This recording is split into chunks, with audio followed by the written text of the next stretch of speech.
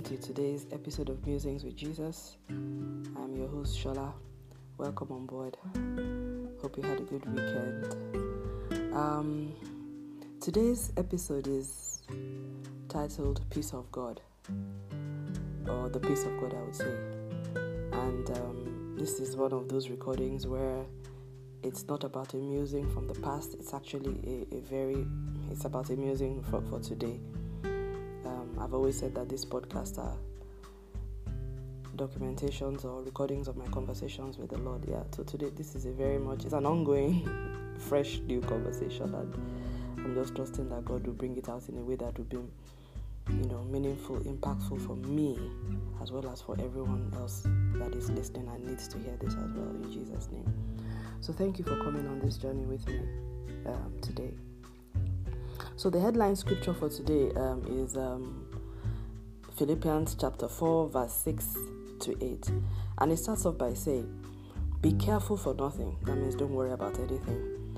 "But in everything, by prayer and supplication, with thanksgiving, let your requests be made known unto God." So that's, telling us that instead of just moaning about and feeling bad about things, but, actually sit down and ask God, let Him know what's going on and what you'd like Him to do. And then verse 7 says, "And the peace of God, which passes all understanding, shall keep your hearts and minds through Christ Jesus." So let's keep that in. That's, let's take that again. "And the peace of God, which passes all understanding," in other words, you can't explain it, is unfathomable, "shall keep your hearts and minds through Christ Jesus."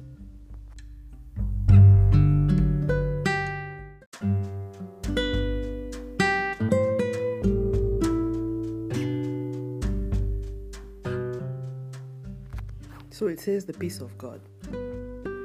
And usually when the Bible says something like that, it may look careless. It says peace of God. So that is so there's a peace that is proprietary to God, as in he has a patent, he has a spiritual patent on it, as in anybody who is discerning, when you see it, you can say, this is the peace of God. Okay, so let's investigate into that. It describes it as a peace of God that passes all understanding. So it's a peace of God that doesn't make sense to the natural mind. It's not something that so it's not logical. So very good. Okay, that's so good. So a peace of God which is illogical, it may also be irrational, it may be inexplainable, but it says one thing that it will do is that it will keep your heart and your mind through Christ Jesus. So Christ will be involved somehow, and that peace will happen in such a way that even though people cannot understand why the peace is there, but it will achieve or be able to or have the ability to keep your heart and your mind. Okay, so let's move on. Let's proceed along that line and see where it takes us. So another scripture we can also read. Let's go to the book of Isaiah. This is in the Old Testament now. In the Old Testament, there was a lot of, in Isaiah, there was quite a lot of reference to peace. In fact, it was Isaiah that first prophesied the coming of the Messiah and referenced him as, his name shall be Counselor. He now talked about him being the Prince of Peace. So there's an element of that. You'll find a lot of the themes of peace coming up in Isaiah. But I'll just read chapter 26 verse 3. So that one, so it starts like this. It says, "Thou," so it's speaking about God. So it's, "Thou will keep him in perfect peace, whose mind is stayed on thee, because he trusted in thee." So this is saying something about, it's almost like a covenant. God saying that he will keep that the person whose mind is focused on him, and because he trusts in God, then God will now on his own part keep that person in perfect peace. So it's almost like there's a part that the person has to play first of all, and then God then seals it by keeping that person in perfect. So it says perfect. What perfect means? Perfection, without any flaw, without any opening. Is complete. It is total. It is all consuming. It is all encompassing. It is sufficient. There is no failure. Let's imagine peace is a sack or is a cocoon that you are put inside. So it's impenetrable. Nothing can get through it. It is comforting. It is sufficient for your situation, for your needs, for whatever it is that is coming against you. So that's what he said. He said that perfected peace that is sufficient for you, to keep you, to uphold you, to make you to thrive and survive against all odds, that he will keep us in that perfect peace, but only if our mind is stayed on him and we also trust in him. So it's almost like, there's a reciprocatory sort of relationship to that peace. So that is also, let's look at that. Maybe that's another extension of what the peace of God means.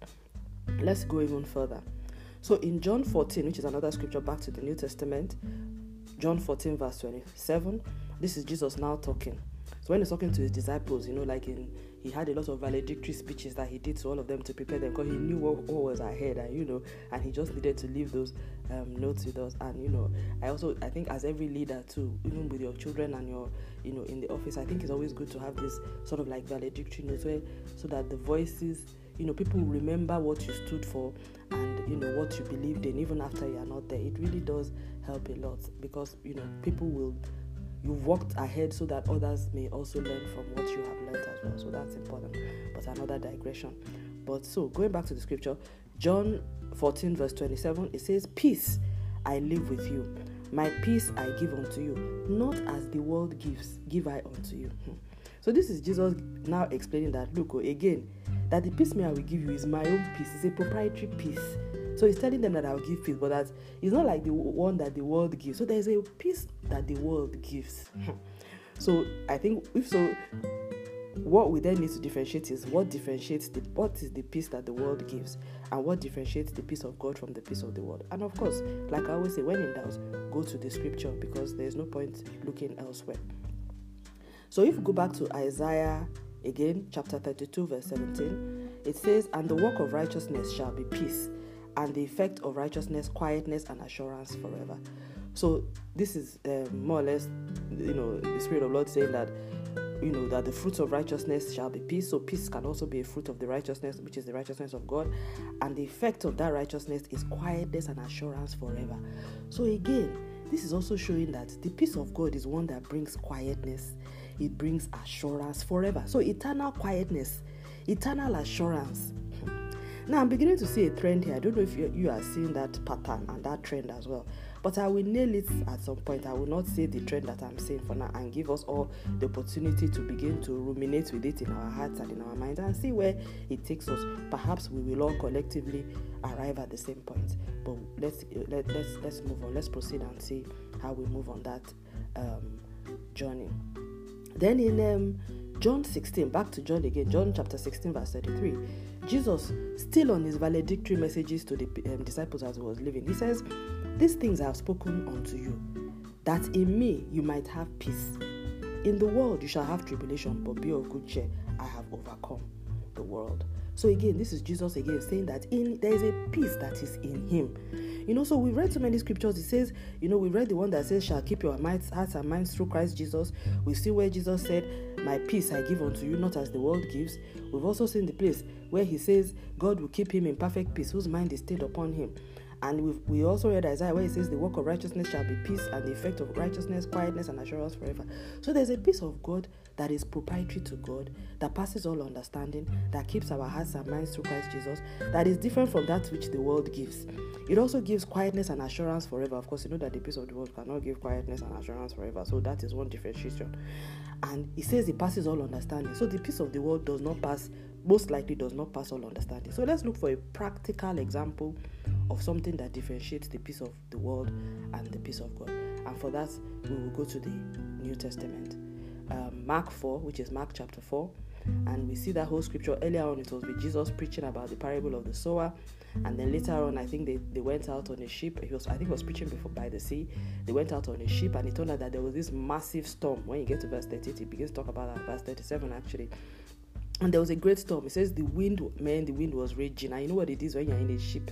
If you've ever gone on a cruise and there's bad weather, man, at that point, it's almost like when you're in a plane that there's bad weather. That's what you don't want to be in the sea or in the air when there is a storm or very bad weather. And, I think it's probably worse on the ship, but it's also bad if you're in the air. So it was one of those very bad, turbulent weathers. And these people were in this ship that they said the ship was full.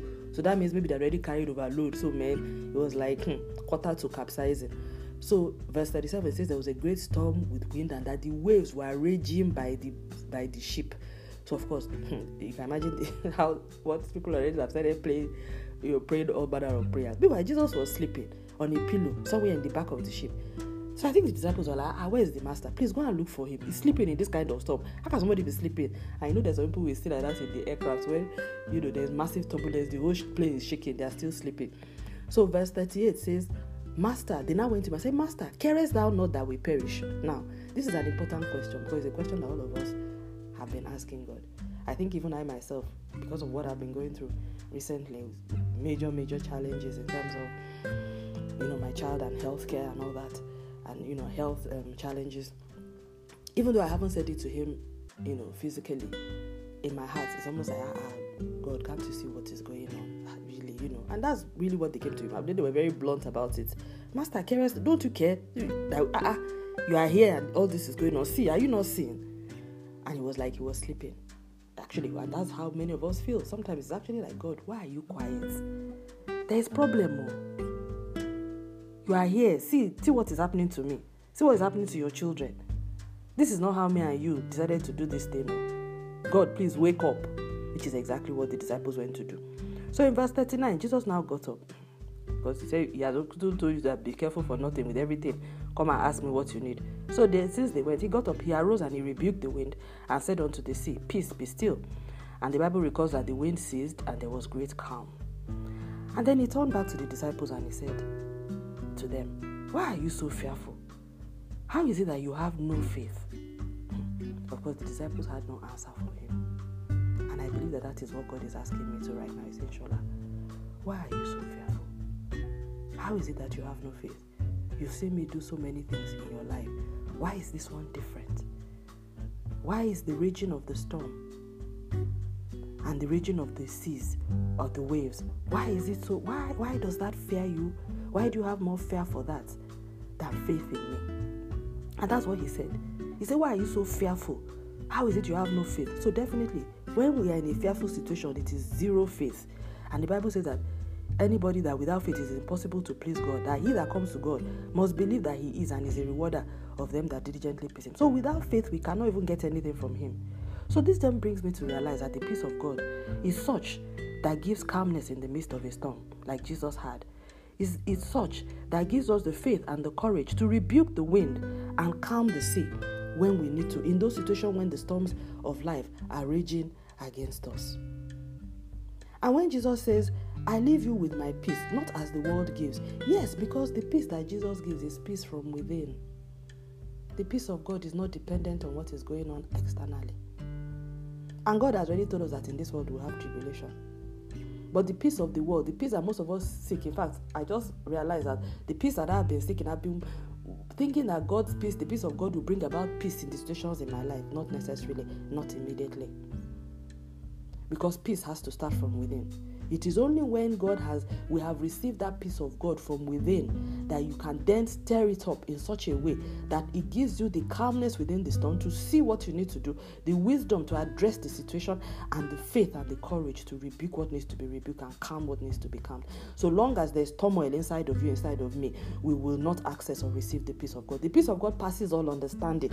It is only when it has passed all understanding within me, that is when I will have the ability, and that is when God will be able to keep my heart and mind and cause everything around me to truly become peace, to receive that peace and be still. So I pray to my Lord and Master right now that, Father, give me the calmness. I need your peace. Give me your calmness in the midst of the storm, and the faith and the courage that I need, and the wisdom at this time to not just only believe upon you, to hold fast, to receive that peace, to know that, Father, Lord, it is you that keeps me, that keeps all that concerns me, that I may eventually have the courage and the faith and the strength to rebuke the wind and calm the sea, that I will live right now in furtherance of that which you will have me, with the strength and courage and the peace that comes only from within.